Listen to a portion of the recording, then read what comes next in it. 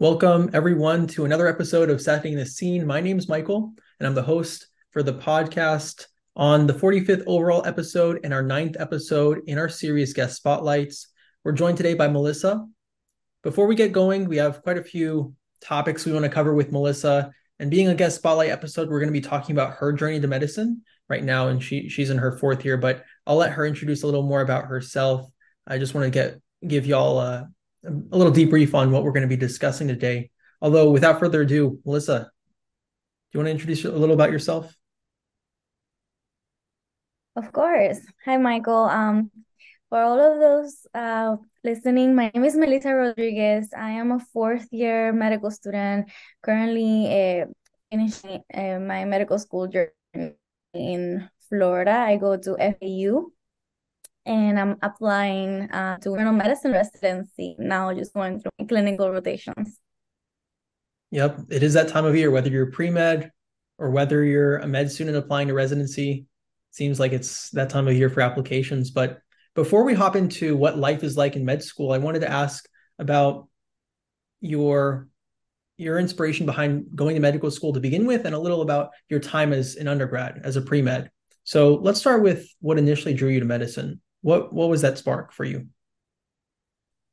Yeah, so this question reminds me when I was actually applying to medical school. It seems like it's a question that it's hard to just answer on one spot because there's multiple differences why we're going to medicine, right? But yes, I had this little exposure. No one in my family is a doctor, and I wasn't exposed to medicine. Growing up, I did have an accident where I broke my tibia. I had to go to the ED, and I was attended by a female doctor that kind of like inspired me and kind of grabbed my attention on that career, how kind she was and how she provided care and was able to solve my problems. As well as reassuring me through that moment, kind of sparked my interest.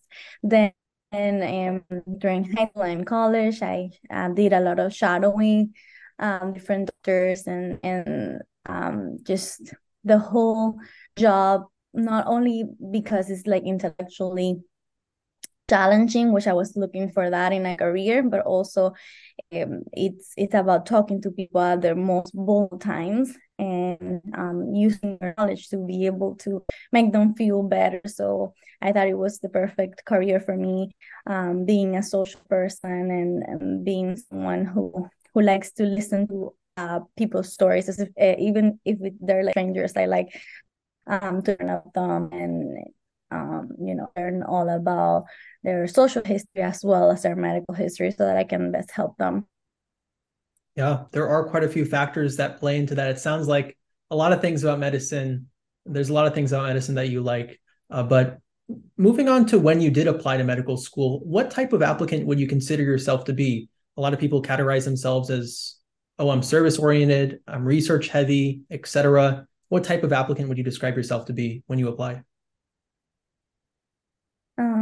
So thinking about that, I was definitely more on the community service versus also leadership route, rather than research. I did have one big research project that I worked on, but my application was mostly a community service that I did and teaching, and one big leadership experience I had as well. So more on the community service side, yeah.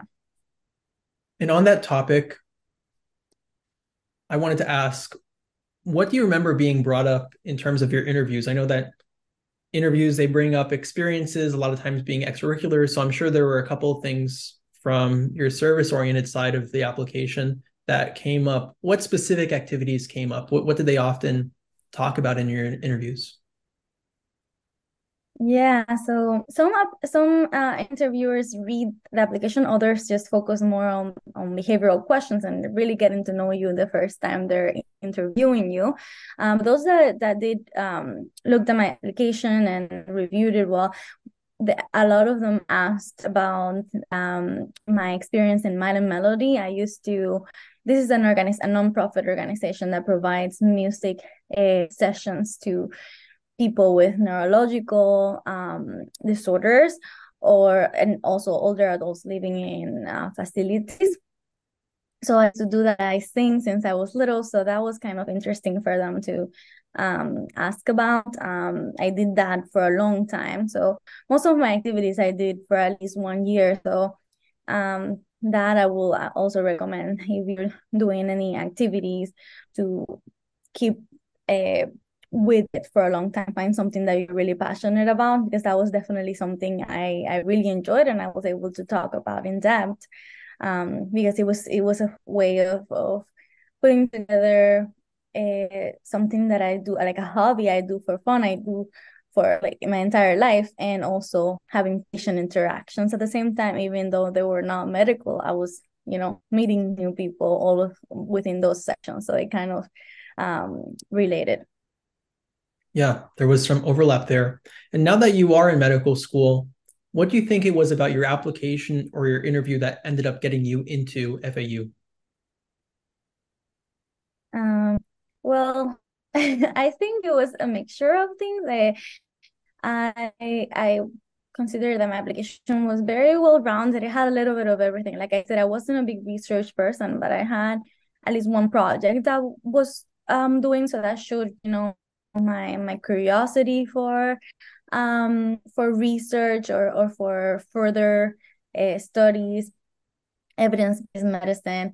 I think it was more about my activities, my leadership experiences, and how I portray myself in the interviews as someone that really cares and that wanted to serve my own population. Volunteered with, underserved population as well. So I was able to, show cultural competence as well. And of course, I wanted to stay close to family, so that was a big component as well. I'm sure, yeah, you did mention you're from Florida. FAU, is that in Miami? Isn't that right? It is Boca Raton, Florida, so it's around 1 hour from Miami. So it Oh, was okay. perfect. Hmm. How is the patient demographic there? Does it fit the same patient demographics that you're ideally hoping to help out, or do you have an idea of the type of patients you hope to help out in terms of culture, finances, insurance, etc.? Yes, it was definitely the patient population that I hope to serve. Starting from first year of medical school, at least at FAU, they on the second semester they started going to clinic. So I saw a lot of um, patients in the clinic that were uninsured, or they were, going below the 200% poverty level. I also did a lot of volunteering in Caridad Center, which is in near the school, and we do a lot of sessions with them as well, but I volunteered extra days, and that's also a free clinic that offers service to the underserved. So it was kind of the population I expected. Plus, Boca Raton does have a big geriatric population, which I loved working with older adults. That's one of my main subspecialty interests. So I felt like I got a lot of training in that as well. The program has within it uh, a big emphasis in geriatric care, because it's very comprehensive, very complex cases. Because older people tend to have more comorbidities, more things to pay attention to. That's true. That's true. Speaking of FAU earlier, I wanted to ask how far into your application cycle did you interview at FAU? Wow, yeah. So this is an answer of hope. I actually interviewed in February. And yeah, interviewed in February. And then were you waitlisted, accepted right off the bat? When did you hear back from them with a final decision? Right. So I was actually waitlisted for a long time, and I was interviewing at other schools at the meantime. I think it was, God's plan for me to end up here, Mhm. that I end up receiving a call around May. The first week of May, I received a call from the director of admissions, and thankfully I got in. That's great to hear. Yeah. It really spans the whole year. They say the application cycle is a year, and they really do mean it. I mean, Exactly. yeah, the primary is maybe only the summer. I mean, people submit anytime between June as late as August, but that's only the summer. Then you have secondaries, that's a couple months more, interviews, a couple months more after that. But hearing back, that's a whole year. But that is definitely a story of hope for sure. I'm sure a lot of students are a bit anxious, even though it's the middle of October, and I think we're going to be publishing this episode late October, still early in the cycle. I'm sure quite a few applicants are a bit nervous about their chances, but that's great to hear. Great hope. About that, do you feel like you ever had a chance to actually unwind and relax before med school started? Did you do anything like take a vacation? I mean, that's May, and I think you're starting med school in July, right? Yes. So I started medical school in August. But I started in the middle of the pandemic. I had a whole to to Europe plan with my parents, and I was gonna, enjoy all my summer, my last fully free summer. But the pandemic happened, and you probably all know what happened after that quarantine. We Yeah. started medical school online, which was very difficult for me. Thankfully, things got better. But yeah, I went straight from undergrad to medical school as well, so I wasn't really taking a break before that. Wow. Wow. That could But have been, I did to take a break at home, and I yeah. went down, just relaxing. I didn't do anything that summer, nothing work related. Wow. Did you end up getting a trip to Europe later on in med school? I know that you have a couple breaks, right? Couple week breaks now. No, actually, I have a plan for when I graduate. Okay. So now I graduate in May, God willing, and I'm hoping to go to Europe after that. That's Okay. going to be 4 years later. Yeah. 4 years later. What a delay. That Right. couldn't have been at a worse time though, in the middle of the pandemic, just trying to catch some time to unwind. But Because it's a long trip. I can't just take a month from medical school to go to yeah, Europe. So, yeah, exactly. I think that they only allow like 2, 3 weeks at most, right? And that's usually for step studying too. no, for step study, they do give us a month at least. So that my school is pretty good about that, but no, actually, like free time Hmm. one whole month. Hmm. Okay. Well, hopefully things settle down by the time you graduate. Nothing will get in the way. Crossing our fingers there. But Thank now that you. you kind of going back to what we mentioned about you being waitlisted and ending up being accepted in May, was there anything between the time that you were waitlisted and you were accepted that you did that you think moved the needle? Mm, I think so. I mean, I have, I don't know if it's the right time to talk about it, but I have videos about it. I actually have a YouTube channel, and I made one video about all things you can do post application submission. I did send letter of interest and yeah, mainly that and updates. The FAU in particular, I remember had like an option to submit updates. So my project I think got published after submission date. So I was able to submit that update and I think submit other activities that I was doing at that time. But it was mainly the thing um, that I think is the main thing I did was sending letters of interest. Hmm. So staying active with them definitely helps. Staying in touch sounds like it helps. Showing your interest, Hmm. basically. Hmm. And now going into your time in medical school, especially after you've been through it for almost 4 years, what do you like most about FAU as a med school? I think for me, it was feeling like I was gonna get to know everybody that is teaching me because it's a small school, and it seemed like at least during interview day that everybody felt like family, like everybody knew each other, and that meant that I was going to have, there is now that I have experience through it through the curriculum there's an excess of mentorship, so that's amazing because we're less students compared to other schools. There's also a lot of active learning, PBL, which I really enjoyed because I struggle with uh, every day on topic kind of me develop uh, clinical training. Like I was saying, from the first year, second semester, they put you to see patients at least once a week so that you can start practicing those skills. And their Foundations of Medicine, which is the course where we do a lot of OSCEs, a lot of clinical training in the simulation center. So for me, that clinical training was very important. Mm-hmm. I And guess my another thing is, favorite. yeah, another thing is, I know that with at each medical school, they kind of divide their curriculum into preclinical and clinical, usually 2 years for each, right? I'm not sure if that's the case at FAU, but I know that there probably is going to be a transition regardless of the length of either of those. So how was that transition for you, from preclinical to clinical? Oh my God, I think that's like very, very good question. That was my most difficult time. If I could just pinpoint one point in medical school, that was the most difficult because I was always doing a full time.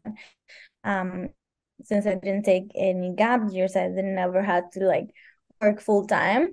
When you're going into clinical years, you're basically working full time. You're there time that your team is there, right? So average from 6 a.m. to 5 p.m. But then you have to go home and study for a shelf exam because after every return, Mm. an exam becomes very difficult when the only time you have to study is really in the afternoon where you're already tired from a long day. So that transition was definitely hard, but I did get a lot of support from school, and we did have like one day of the week where we got out. Those days, we went to school, basically went over hygiene topics. So those were this helped with practice for exams, but you do have a lot to do, a lot of questions. These standardized exams, just like the MCAT, just like step one, are very difficult, and you do have to put in a lot of work to practice your test taking skills, which I didn't anticipate from you have to do well clinically and manage getting good in the hospital or in the clinic at, as well as practicing for your exams That's or true. remaining focused on your exam. That's true. Yeah, no wonder I hear third year is probably the hardest year in med school with the transition and especially the year before applying to residency. I'm sure that's a doozy of a year to take on. But now that you are in your fourth year and applying to internal medicine, I'm sure you'll be asked this question quite a few times. But why did you choose specifically internal medicine? Once I read internal medicine, I feel I cannot fooled by all of the cases because you really take your time to really get to know the person. As I said, I'm a really social person. My personality matches just having the time to get to know the patient beyond their medical illness, take a really good social history, take into consideration all the problems, which ones are the ones are keeping them in the hospital, and kind of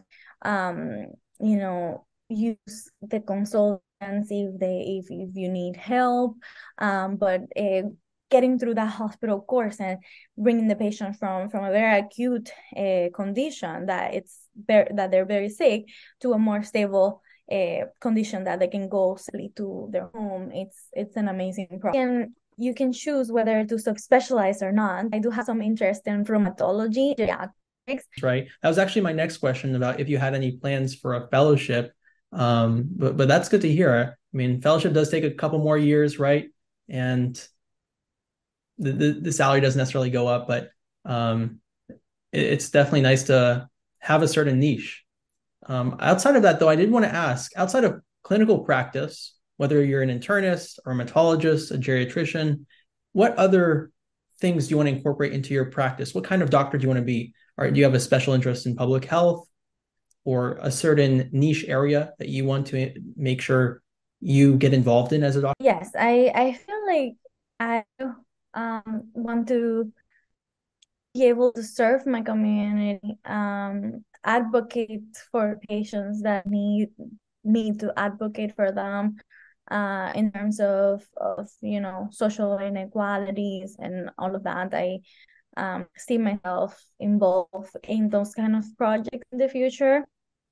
I just have to, I feel like, train first in internal medicine, and then as I go this process, decide where I'm going to uh, what I'm going to pursue in terms of organizations and other things. Hmm. Well, there's a lot to your story for sure, from the beginning of med school to the end. But you mentioned earlier that you do have a YouTube channel, and a lot of what we talked about, I'm sure you cover in videos on your YouTube channel. Is there anything in particular that you think would be really helpful to anyone listening in, especially if they're in the application cycle right now? Yeah, so my YouTube channel actually started in 2020 when I got accepted, and because at that time there weren't many YouTuber students up there, so I thought that my videos will help a lot of people coming after me, and they're all the first videos I made were all about getting into medical school, starting from the MCAT to how to choose which schools to apply and my activities. I have a video on my entire AMCAS application, as well as what to do afterwards, after you apply, and interviewing advice as well. So I have a little bit of everything, and then the other videos have been on my experience through medical school, which I think you guys will all also benefit from that once you get into medical school, because it's really learning and a process to deal with. Hmm. Absolutely. For anyone who wants to check it out, what's the name of your YouTube channel? It's actually my name, just Melisa Rodriguez, and Melisa with one S, medical student. So if you just type like that, I think you should be able to find it. Perfect. Perfect. Well, that will wrap it up for today's podcast. To our audience, I want to thank y'all for tuning in to another episode of Setting This Scene. We post these episodes every other Friday, so be sure to look out for our next podcast. A lot of our upcoming episodes will be guest spotlights, and a lot of our past ones have been too. So we feature medical students, physicians, even pre-med students on guest spotlights to hear stories just like Melissa's. But with that said, I also want to thank you, Melissa, for joining us and taking the time. I know med school isn't easy, and I'm sure your schedule is pretty busy. So I really do appreciate you for taking the time to join us. Thank you for inviting me. I'm honestly honored to be able to just spread this knowledge with everyone. And if you have questions, please reach out through my platform. I'm always welcome to answer anything that's in your mind. We appreciate it. We appreciate it. Well, to those listening, like I said, we do have episodes every other Friday. If you liked what you were able to take away from this episode, I'm sure you will for the future ones. And we really do look forward to having you there. Hope you all take care.